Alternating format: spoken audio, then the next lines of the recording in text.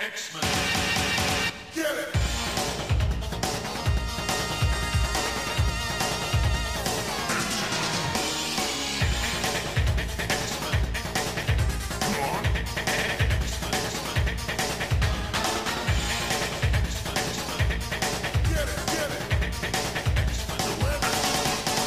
Hey everyone, and welcome to another exciting episode of Battle of the Atom.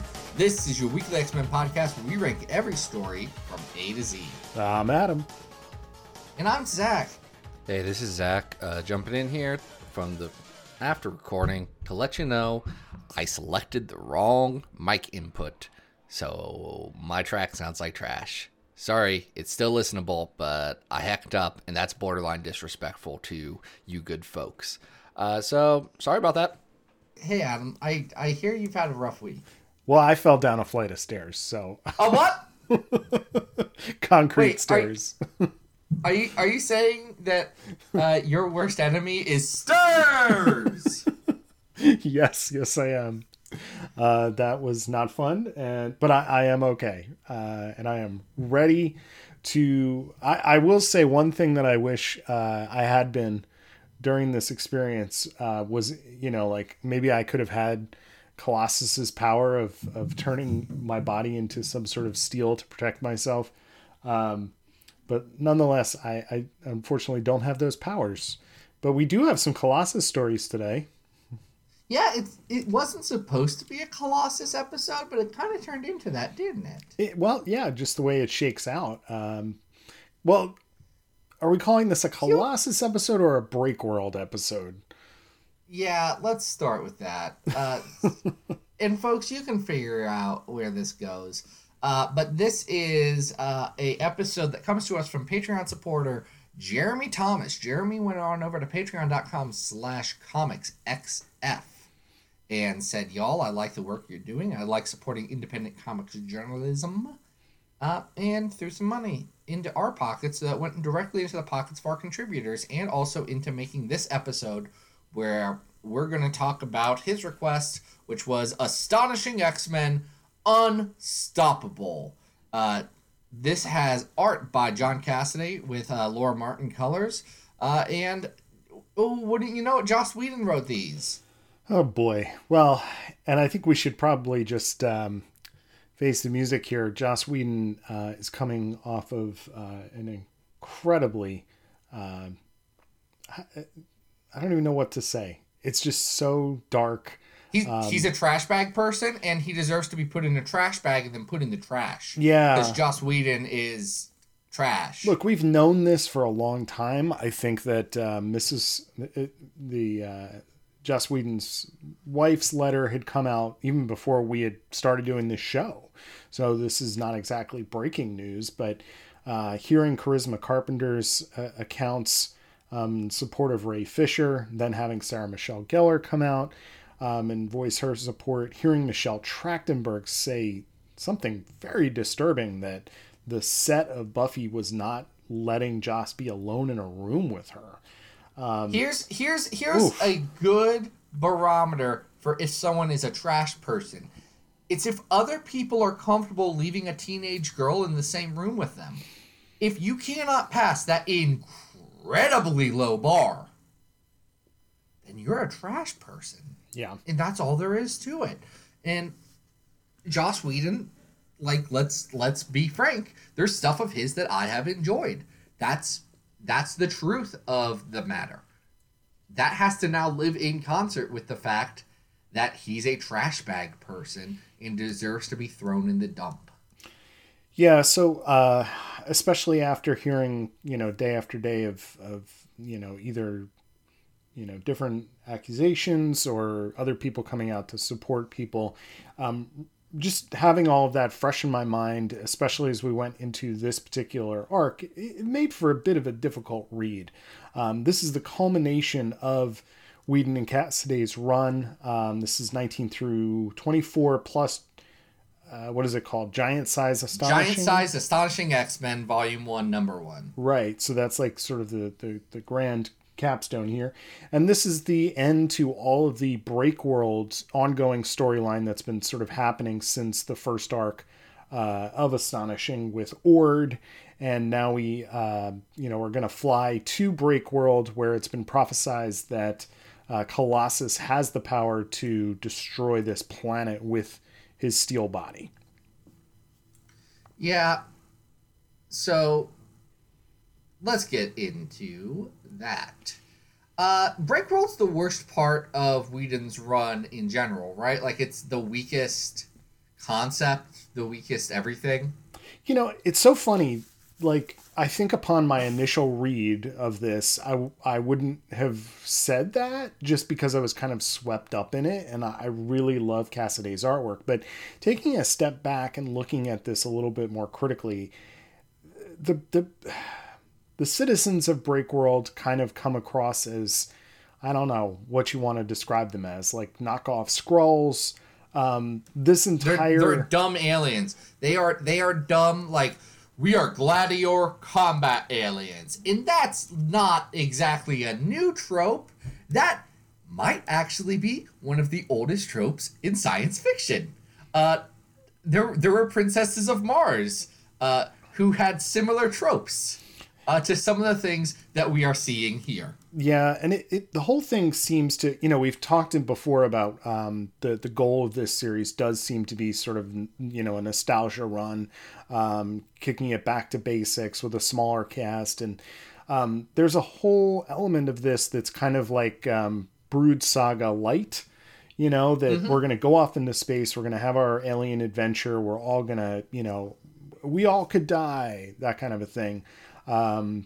And it makes for, you would think they're high stakes, maybe upon first read, but inevitably they, if you've already read this story and you know that it culminates with Kitty Pryde being put inside of a giant bullet and launched at Earth, there's a certain Silver Age corniness to this story that is really strange. Yeah, it's weird. So you talk about stakes, and I think that's an important thing, because where Abigail Brand lays it out, it says, look, Breakworld is going to blow up Earth if we don't figure out a way to stop them from blowing up Earth, which may include blowing up their planet, which the X-Men say, now hold on, we're not okay. Beast says, hey, I am not at my point in continuity where I'm all right with doing a genocide. I'm going to get there real soon. He'll get there within this episode. Real soon I'll be okay with doing a genocide. But not yet am I okay with doing a genocide. That's terrible to laugh about, but it's just weird that Beast is in this position in our lives. Oh my goodness.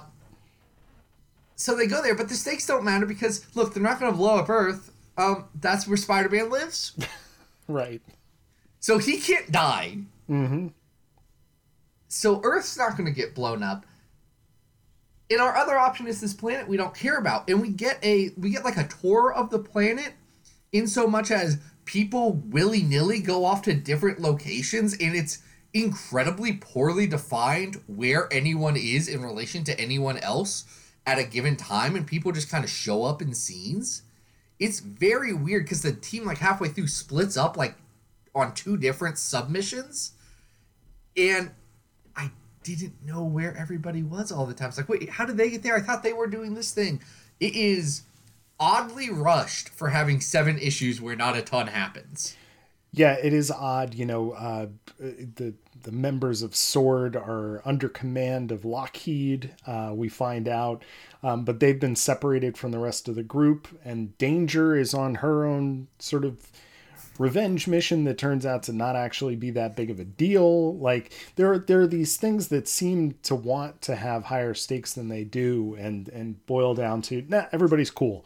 Like Cyclops sacrifices himself to the vacuum of space, only to find out that it was his idea and he was just trying to get captured. And it's like, okay, that Cyclops moment's pretty good though. Well, listen. That Cyclops moment where he reveals that he's been lying to Ord in a very confusing scene as you read it, because it's disorienting to the reader as well. But you find out that it's not Ord. I'm sorry, it's Warlord Kroon. Right, Kroon.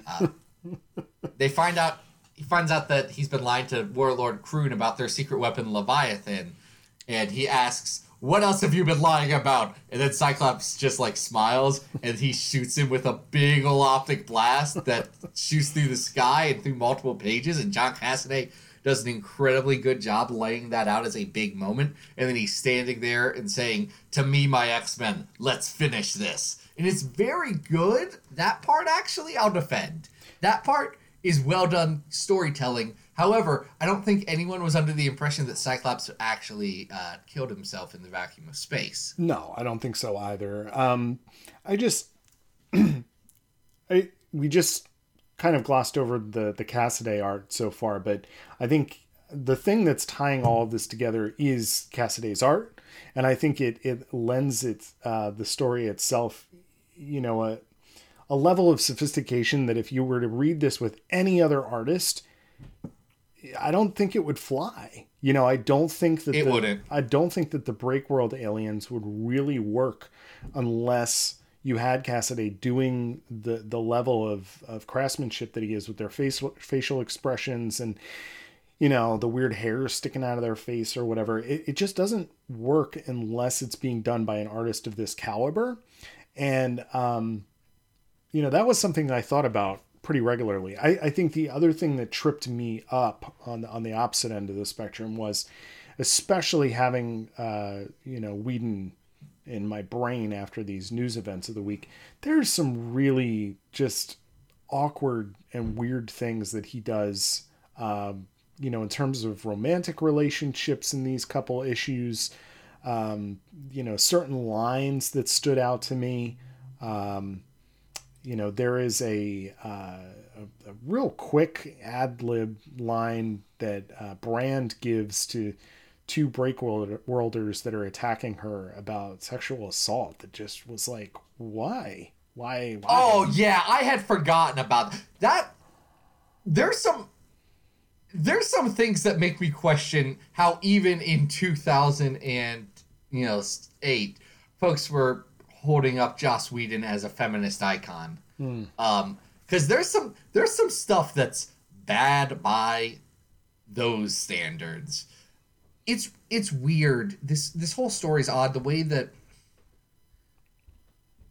things resolve, it's frustrating because there's stuff that works about it. Like the scene at the end where Kitty and Emma are talking, and you get Emma and Kitty to admit their mutual respect for each other is an incredibly good scene of comics. Mm-hmm. It has incredibly good wordplay. It has emotional resonance. It's all the stuff that you remember from like a Buffy or a Firefly, and you're like, yes, I like this. This is good. I would like more of it. But then it's mixed in with dumb plotting and weird turns of phrase that don't work, especially with female characters in a lot of stuff. Like the danger stuff falls flat. Abigail Brand is an interesting character who gets a lot of weird stuff, and she gets essentially written as repressed and horny in this, which is not great. Right. I don't think. Yeah. I don't love it. Nothing against my repressed horny friends, because I know you're out there, but it's weird that is what Whedon is putting up as this is the ideal woman. This is like, it's gross knowing it's hard to read this knowing everything we know now about Whedon and how he's a trash person. Yeah, I think the other one that really stands out is the sex scene. We have this sort of strained relationship between Kitty and Colossus that then culminates, in this sort of, it's very similar to what happens in the Brood Saga, where everybody's sort of like saying their last farewells. Let's party before we go get killed off by aliens. And I don't know, like there's something just off-putting about the way that it's done. That I don't think I liked it the first time, and it all comes down to to how you might feel about the Kitty and Peter relationship in general, which we'll come back to in this episode. I think if you look at Kitty and Colossus's relationship only in the span of Astonishing X-Men, I don't have any issue with that scene. Mm-hmm. And especially if that's how you are introduced to those characters, like a lot of comics fans were. Mm-hmm. Like Astonishing was a big deal when it was coming out. Sure. So that established the relationship to these characters, and all you got of the past is, well, they dated in the past, and none of the murky details, which the details are very murky and bad. But when you have those details, it's really hard to look at this and say, we should emulate this relationship, and this should be like the core emotional thing, where the other, like the flip side relationship is the relationship between Cyclops and Emma Frost, where I don't think in this entire run, but specifically in these 7 issues, I don't think you get a good reason to understand why why Cyclops and Emma are in a relationship. Like, Emma's just mean and Scott's not nice back to her. Well, they're also admitting their love for each other for the first time. But I agree, it's a sort of a strange. I thought that scene was dumb and bad, actually. when they're in the airplanes. Spaceship. Yeah. Well, actually, what I think was worse about that scene is the way it's lettered. Chris Eliopoulos does letters, and Chris is a great letterer. Don't get it twisted. But part of it's emulating like the very rapid fire Whedon dialogue where people are having like 2 conversations at once. Mm-hmm. And that doesn't work for a big emotional moment of Cyclops and Emma Frost saying they love each other and finally letting down their barriers. I don't think that really tracked as well as it should have. Look, that's just me. We're sort of nitpicking here, but it doesn't hit the highs that I think other parts of this run hit. I know it tries to go completely, over the top with its giant size by including Spider-Man and the Fantastic Four, and we have some Avengers here, and it's going to be this big, huge finale. And I have to say, I remember the first time reading the Bullet going through Earth, I was like, all right, that's kind of cool. That's a neat element. But as I noted before, it's also sort of a very, kind of like hokey Silver Agey kind of thing to do as well. So what I took away from it this time really was how much, and we mentioned this before we started recording, that this arc took almost 3 years to put out. It came out over the course of 3 years. And I think what sells it is the artwork.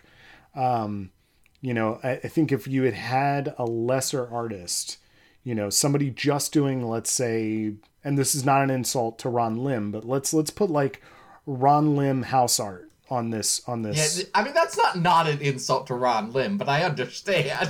There's a different level of draftsmanship. Like, I like Ron Lim's stuff, but I mean, just put somebody else on these issues, and I don't think it flies. I don't think it works nearly as well. So, I think it's great that Cassaday stuck around. I think it improves it greatly. But I think we both agree it's got its issues.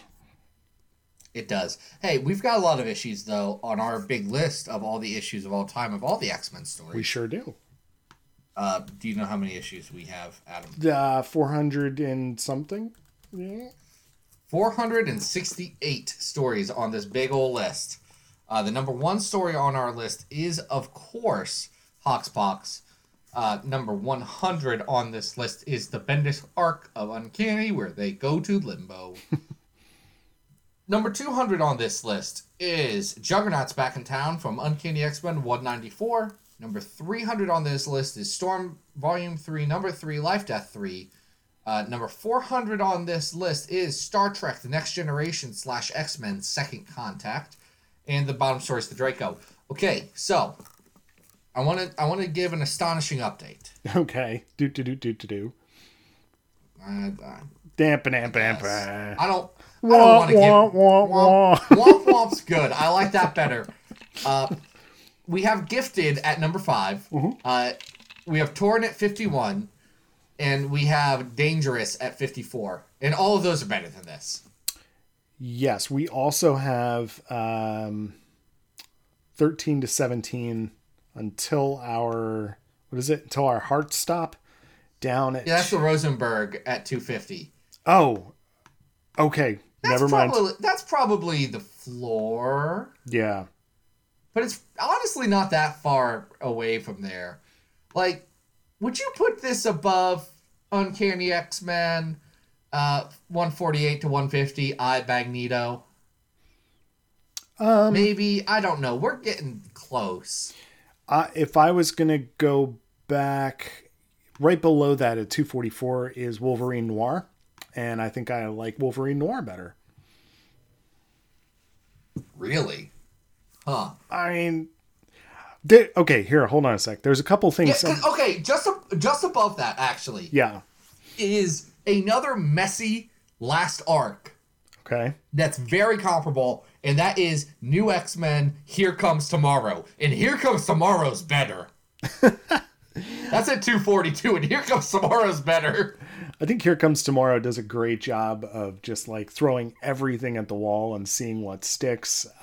Here Comes Tomorrow reaches for something. Yes. And it fails to get it. But Yeah. it's trying its hardest. Yeah. I think, if you're being not as critical about this arc, that it probably hits some higher highs, but I still think we're in the right place on the list. Like, you have Wolverine 17 to 23 highlighted. I do. That's the story where Wolverine fights a pile of sentient cocaine, correct? It is. And I think that probably has some higher highs. That's a weird way to put that. That's the worst joke you've ever told. I didn't realize That's so I didn't bad. realize I was doing that. I'm sorry. Oh my gosh, that makes it better. All right. Oh, I love it. Okay. Like this,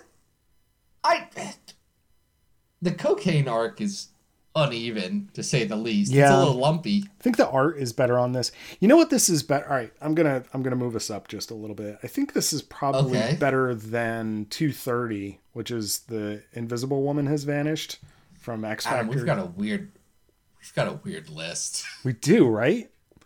I don't even agree with most of these. This is not better. Here's what I'd say. It's not better than 225, the Captain America Secret Empire arc. Yeah. Where Richard Nixon shoots himself in the White House. I agree. It's not better than that. It's not better than Spider-Man 8 to 12 Perceptions either. It's not better than that first volume of Gambit, the first Gambit mini. How about the X-Men Annual #1 from 2007? That annual's probably not as good as this. All right, so this is going to be our new 229. 229. 229, and then we're done ranking Joss Whedon comics unless somebody really, really, really wants us to talk about, I guess, Giant Size X-Men #3, I think he did a story in. Okay. But we don't need to. We No. don't need to talk about that one. No, however, the effects of this astonishing X-Men storyline do continue. We have talked before about some of them, including Magneto bringing the bullet back. But before that happens, we have a very sad boy with Colossus in Uncanny X-Men. Here's the thing about Piotr Rasputin. I do like him. I love him. I think he's a great character. I just don't think he should be allowed to date for a while. I think he needs to work on him for a real long time, figure out how to properly respect people, and figure out that, no matter how sorry he feels for himself, maybe the world's not just his thing to play with and that other people get to have their own say in life. I think that once Peter crosses that Rubicon, I think we're going to be in good shape with the character, but he's got to learn because he's a sad boy most of the time. Colossus is one of those characters who you want to root for, but then is written as somebody that you can't root for. So The difference between Colossus and Beast is that Colossus wouldn't do a genocide. you hope, right? I mean, he jokes about doing a genocide in this one, and then in that last one he says, "This is why I don't make jokes. Don't know right time." All right, so this is Uncanny X-Men 504 to 507. This is Matt Fraction, It's called right? Lovelorn. Yeah, it's action Matt Fraction with Terry Dodson, Rachel Dodson, and Justin Ponser. Rest in peace, buddy. Yeah, and the one through line, there are a couple through lines here, but the one of them is Colossus versus Inc. Who Nope. It's not Ink. That's not Ink? It's not Ink. Who is that? That's not Ink. That's unnamed tattooed mutant, according to the Marvel database. Stop it. Because we know it's not Ink because he's very old, because he's from the old country. He is older. I was confused by that, but still, it's not Ink?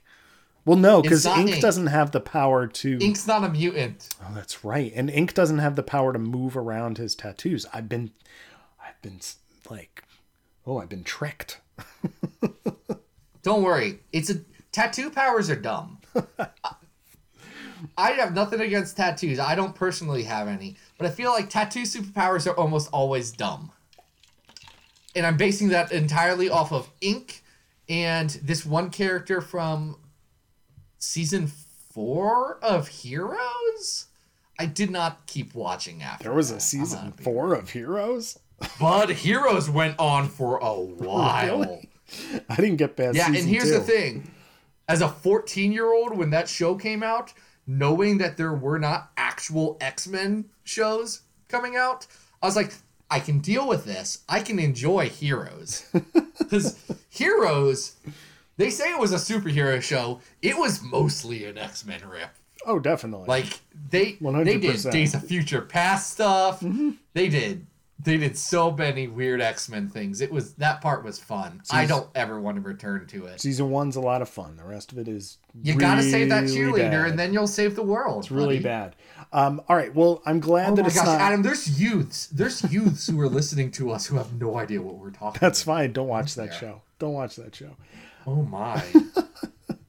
So Colossus is picking up the pieces on this retconned character who went back and basically blackmailed Colossus's parents into keeping it a secret that Colossus and Ileana were mutants. And Colossus seems to have this like real innate fear of this scrawny gangster guy. Yeah, that part's really weird, and I don't get it. Like Fraction doesn't set up that plot as well as he thinks he has here. In my opinion, what he has set up is that Colossus is very depressed, and Cyclops kind of goes to him and says, "Hey, Pete, got it. I know you're sad about your girlfriend in the space bullet. We're all sad. Mm-hmm. Gotta do something, bud. You gotta get off the couch. Go punch something. I know you love it. Go do that." And then he eventually does. He joins up undercover with the tattooed man's mob. Finds out that the tattooed man is actually a human trafficker who is getting Eastern European mutants who had lost their powers in M-Day and using them as slaves, which is horrifying. And Colossus says, "Cool, I'm gonna beat all of you really hard." I did And he appreciate feels better that. about it. Yeah, I appreciated that fact. They take these people out of this storage container, and he doesn't even wait 3 seconds to keep his cover. He's just like, "Nah, I'm not doing this. I'm gonna beat He's you like, up." "Okay, so found my line, found how far I was gonna go into this undercover, and it's the moment you hurt people." Right? Because Colossus doesn't want people to be hurt. No. He will hurt people if he's hurt because he's a broken, selfish man. But he does not want to cause violence. He has a lot of personal issues that this fictional character, I feel fine stumping for this fictional character who has not actually hurt anyone in the real world in a different way than I would of an actual abuser. Colossus needs to work on himself. Well, this does get to a point where there's another through line in these issues that Emma is going through some stuff with Scott. And Emma decides to use her diamond form, and the two of them go back and just kick the crap out of Ink and his gang. And it makes... Not Ink, but yes. I'm just going to call him that. Why not? He's different I because know, Mark I know. Guggenheim and no one else will be mad if you besmirch the name of Ink. Tattoo dude. And it does lead to a legitimately hilarious moment where all Peter wants to do is find out, who he is in this moment, and he rips the shirt open of Mr. Tattoo Man and finds this lovely Terry Dodson collage of Kitty and Colossus and happily in love, and it's just so silly. It's pretty silly. Colossus then goes and gets a tattoo.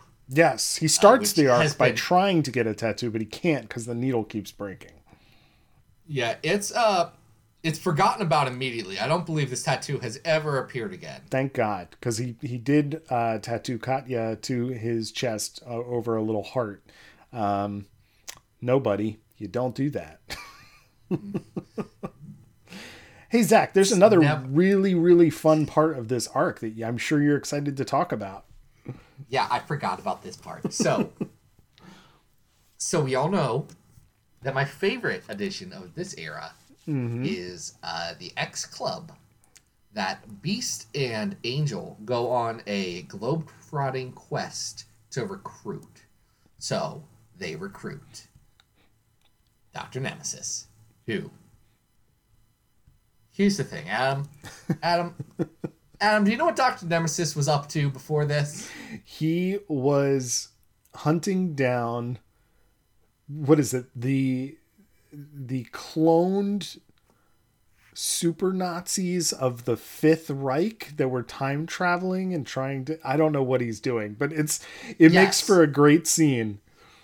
So he's doing that, but I mean before then. Oh, I have no idea. I assumed that this was his first appearance since like the Golden Age. Yeah, so he's a Golden Age character. Like, Marvel didn't create James Bradley, the Dr. Nemesis. He was created in the Golden Age, and then contract ran out on him. No one was paying the bills. You can find his comics online. They're not very good, but it's very funny to imagine X-Men Dr. Nemesis is this, because canonically that's what they are. Anyway, he called himself Dr. Death and had a real hard time where he started working with the Nazis and in the Invaders. It was a Roy Thomas kind of thing because, Roy Thomas and no one else loves the Invaders. Then anyway, he decides that being a Nazi is bad, actually. Smart move, Dr. And Nemesis. then he repents and chooses to kill all Nazis for all the time. And I love Dr. Nemesis so much. We're going to forget about the one weird 1990 Invaders story that no one of us have read. Don't tell me you've read that Roy Thomas Invaders from 1990 or whenever it was. So they recruit him. He's great. They also recruit Box from Alpha Flight. Right. Coming hot off the time that Box was brainwashed into creating a mutant concentration camp called Neverland. That's a Frank Thierry creation. That's very bad. We'll talk about Weapon X someday.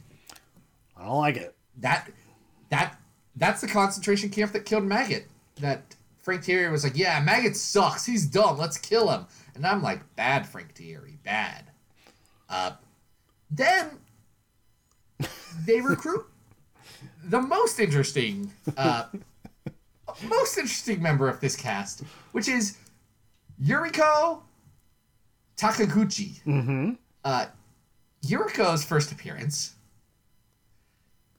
was in Godzilla #1, Godzilla King of the Monsters, Marvel Comics Group's Godzilla King of the Monsters from Toho Productions' famed movie series.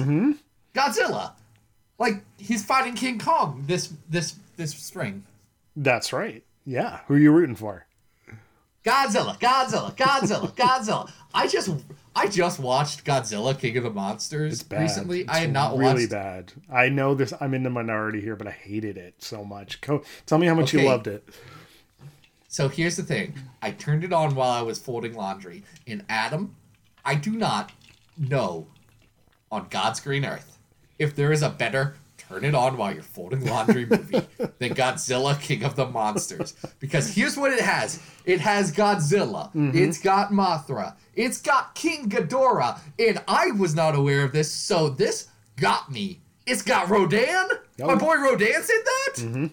I wasn't aware that Rodan, I knew Mothra was in it. I knew King Ghidorah was there. I was not expecting Rodan. You know what it is? I don't think I have a healthy enough respect for the Godzilla franchise to really respect and understand a movie like King of the Monsters, but I did watch it. Oh, it's a dumb movie. I don't remember much of the plot. I think it was bad. I think the plot was bad. I think Godzilla fought King Ghidorah and turned into his burning Godzilla form and blew up all of Boston. And then he becomes the king of the monsters. And then all of the monsters bow to him. And the movie immediately ends with no fanfare and goes into a remix of Blue Oyster Cult's Godzilla. And there is not a movie that has ended better than that. I popped. I jumped out of my seat. It was like, oh yeah, are you serious? They just did that? I was a little drunk. See, I liked Skull Island better, so I'm I've not rooting for watched King Skull Kong. Island yet. Oh, you should. It's That's good. on my list. Yeah, it's fun. I like big monsters now. I don't know what to tell you. Well, they're going to be big and they're going to fight each other. Anyway, you're delaying the most exciting part here, which is that we get a sort of Godzilla attack at the end of this story. Yeah, actual Marvel Comics Toho Studios Godzilla shows up. It's going by the name Leviathan now, but it's Godzilla in that everything canonically about him follows Yuriko Takaguchi's arc from the Marvel Comics Godzilla. Right. And it's Marvel Comics Godzilla, and they had to change the name, and Archangel murders him. In a really interesting reveal too, because this is at the same time as Uncanny X-Force, isn't it? Regular X-Force. Regular yes. X-Force, right. So we the need black and white scrub. Yeah, squad. we don't know that there's a Black Ops team right now, and Beast is like, wait, what just happened? You just like Archangel through Godzilla, which is fantastic. It's the existence of Godzilla in the Marvel universe makes me happy. The only reason why I'm okay with it not being around anymore is that we do have the American Kaiju now. You know about the American Kaiju. He's a giant Godzilla with an American flag on him, and instead of going, he goes, USA. Sounds perfect. It's the American Kaiju is so good. I've not read. There's a King in Black anthology story that was out last week that has American Kaiju in it, and I'm very excited because I love the American Kaiju. There is a lot of fun to be had in these issues, which is kind of surprising given that the very next arc is one I really dislike, which is the Sisterhood. Oh, it's Sisterhood. Hate is, not a nice word to throw around, but I'm not a fan of that one. This one's a blast. So why don't we try and rank it here? I have highlighted issue number 200, Juggernaut's Back in Town. I wouldn't go that high. I don't think, because I think this is a flawed story. Well, it's not perfect. I just think it's fun. Let's. Do you think this is better? Let me throw this out here because I know this is one that always gets you. Do you think this is better than Colossus God's Country? Where do we have that at? That's at 260. Yeah, I think this is better than that. We've got a weird list. I think this is better than that. If that's the case, then it's probably better than Uncanny 300. Yeah, I would agree. I don't think this. I know I just said this. I don't think this is better than Here Comes Tomorrow, though. No. I like the Dodsons in this. Yeah. The Dodson art is fantastic. I also don't think it's as good as Wolverine Noir, which I know I just said I liked better. This is better than... This is right below that is All New X Factor 3 through 4, The Stolen Island, and this is better than that. I would agree. So this is our new 246. Our new 246 on our list is Lovelorn. Well, luckily Colossus doesn't have to be Lovelorn for too long because, as I mentioned before, Magneto does bring Kitty Pryde back in her giant bullet. Unfortunately, she is stuck with another trope of Kitty Pryde's, which is she's phased and has to walk around in sort of a spacesuit to get around town. Yep. And we start about it here in Uncanny X-Men 535 to 538. This is Breaking Point. It's the first arc solo written by Kieran Gillen. Pencils and inks by Terry and Rachel Dodson. and colors again by the late great Justin Ponser. Yeah. And this is the follow-up to the Breakworld arc that we were talking about at the top of the show. Because, oh God, what's his name? What's the Warlord Krun. Yes. Power Lord Krun. I'm sorry. He's a Power Lord. Well, he's not Power Lord anymore because Colossus ripped his arm off. So now Colossus is the Power Lord, but he just decided to skip town instead of governing the battle world of Breakworld. So, to be fair, they didn't really explain that very well to him when he was on Breakworld. no. They didn't say, by the way, you're our leader now. Right. And he said, no one, if they told him, they could. I just think the Breakworlders could have clarified the legal precedent that Colossus had set.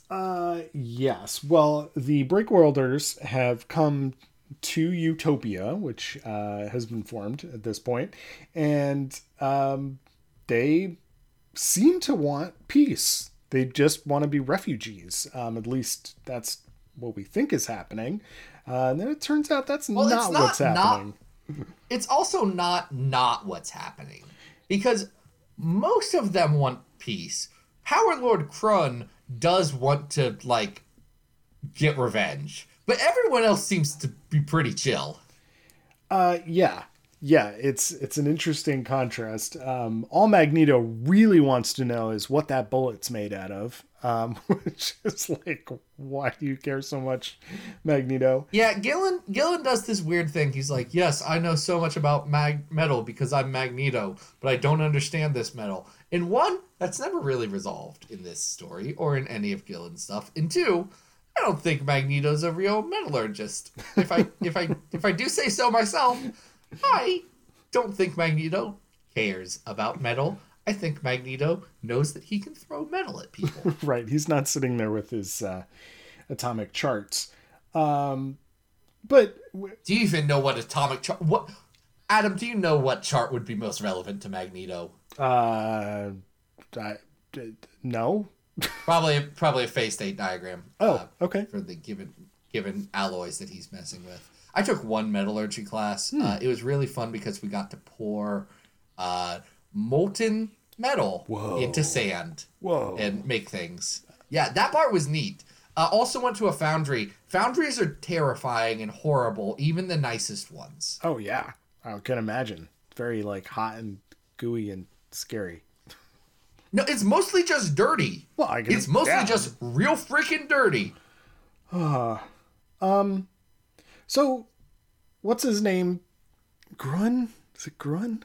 Power Lord Krun. I keep forgetting. Anyway, he enacts his revenge. He has a partner who, I guess, fixes Kitty Pryde by slitting her throat. So we find out a couple of things. One, Breakworld Metal does weird things to Kitty Pryde. Right. Why? Because Joss Whedon said it does. Whatever. We've accepted that. We're not gonna delve any deeper into those details. We don't need to. We're not Magneto. Mm-hmm. Number two, we also find out that the Breakworld's resurrection techniques essentially steal the soul of somebody else and put it back into somebody's body to give them life again. Yeah, which is a weird touch because they basically say that Colossus is made up of 4 Breakworlders. Yeah, they're like, yeah, we killed you 4 or 5 times, Colossus, so we sacrificed 5 of our dudes to get you back. Which is weird. Yeah, definitely. And then it's weird how it resolves, because essentially you have Power Lord Krun, and you have his paramour, Helena, like the My Chemical Romance song. And she's like, I just want Krun to calm down, because I really think he's a nice guy. When he's not angry and vengeful and bloodlusty, he's a really sweet guy. And she sacrifices herself. Well, first she kills Kitty Pryde with the Breakworld metal, and then sacrifices herself to bring Kitty Pryde back, so that Kitty Pryde could come back in her not intangible form, in her tangible form. And then Warlord Krun kills himself to bring Helena back, but also Warlord Krun doesn't kill himself all the way in such that he splits his soul with Helena so that they're both half alive. See, that part didn't make sense to me. Like, It makes no sense. That part- I'm editorializing there. yeah, that last part with Krun kind of cheating death was a little bit of a cheat there. They could have just killed him. No one would have cared. Yeah. Well, it does end with a funny sequence of Krun helping a lady cross the street with her groceries in San Francisco. Oh yeah, they take up residence Yeah. in San Francisco, like beat down place, and they build their own community there. It's fine. The Break Worlders live in San Francisco now, and only Greg Pak remembers that. Yeah, that's fine. I think it's okay if we don't It's fine. don't recollect this particular plot that often. I mean, this is fine. I think the dialogue is okay. Dodson does a great job with the artwork, but it's not a very interesting story, and we don't need a callback to these characters. In my personal opinion, it just seemed like an arc excuse to get Kitty Pryde back into a corporeal state. I guess through a rudimentary crucible system.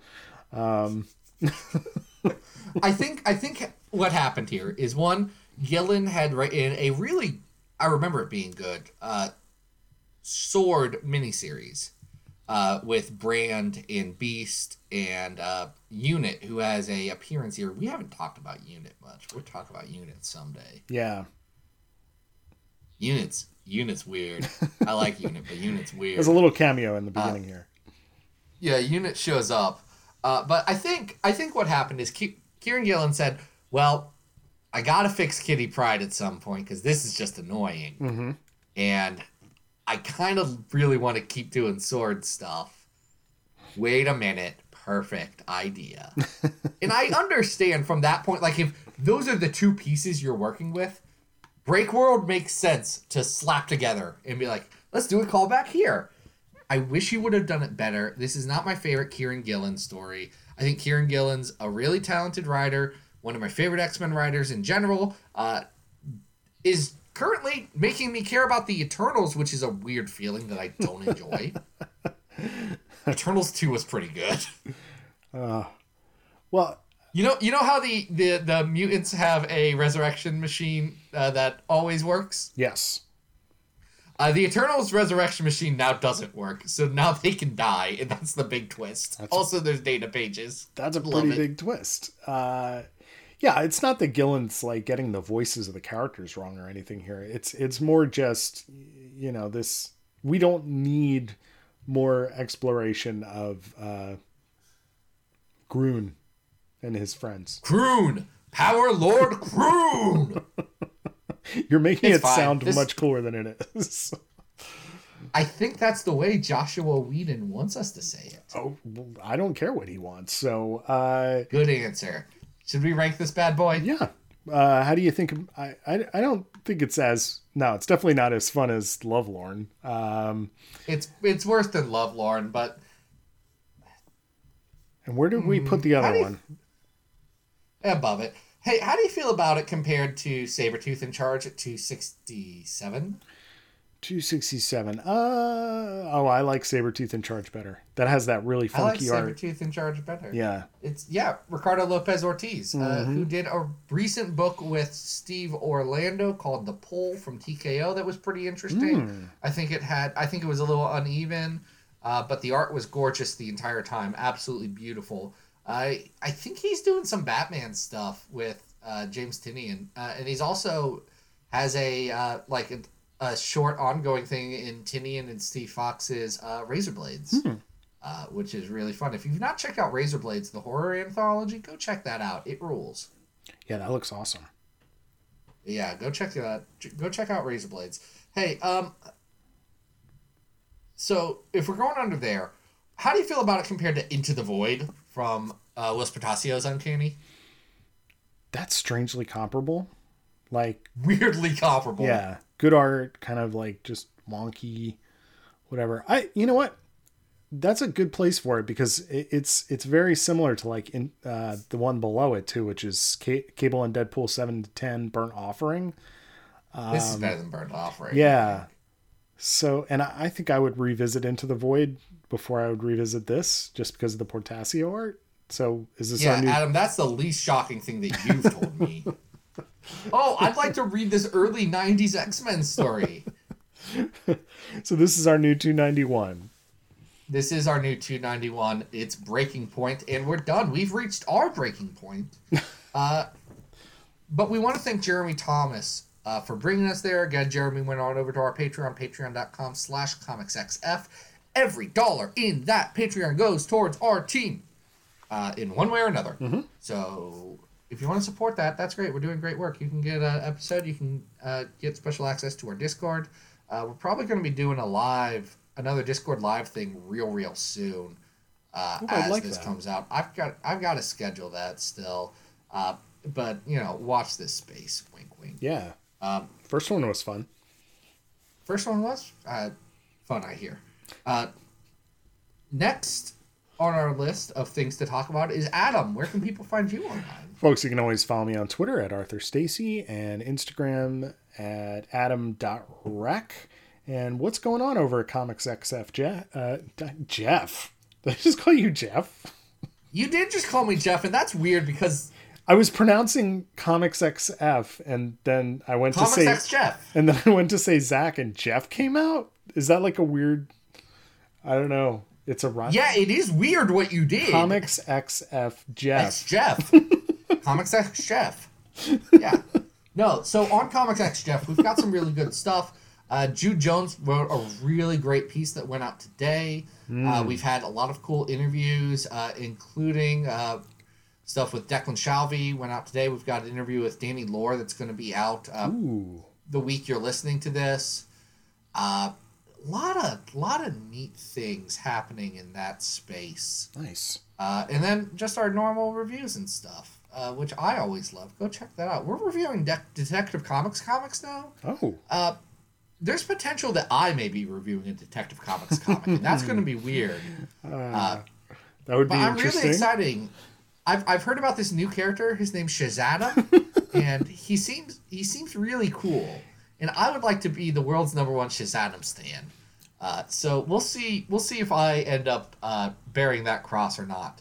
But next week, Adam, do you know what cross we get to bear? Folks, we are going to talk a whole episode about Nova Roma. We're going to talk about Celine. She's a big-breasted woman, and she's in a lot of bad stories. Whew. It's going to be weird. It's going to be fun. It is, guys. It's going to be a little awkward. Y'all, we've been looking at our schedule, and we've had so many things that we don't want to talk about right in a row. And I think the week after we're rewarding ourselves, and by we I mean me, and Adam's not getting a reward. Adam's getting a punishment for my own enjoyment. But it'll be fun. But until then, folks, this has been Battle of the Atom, and we hope you survived the experience. Get it!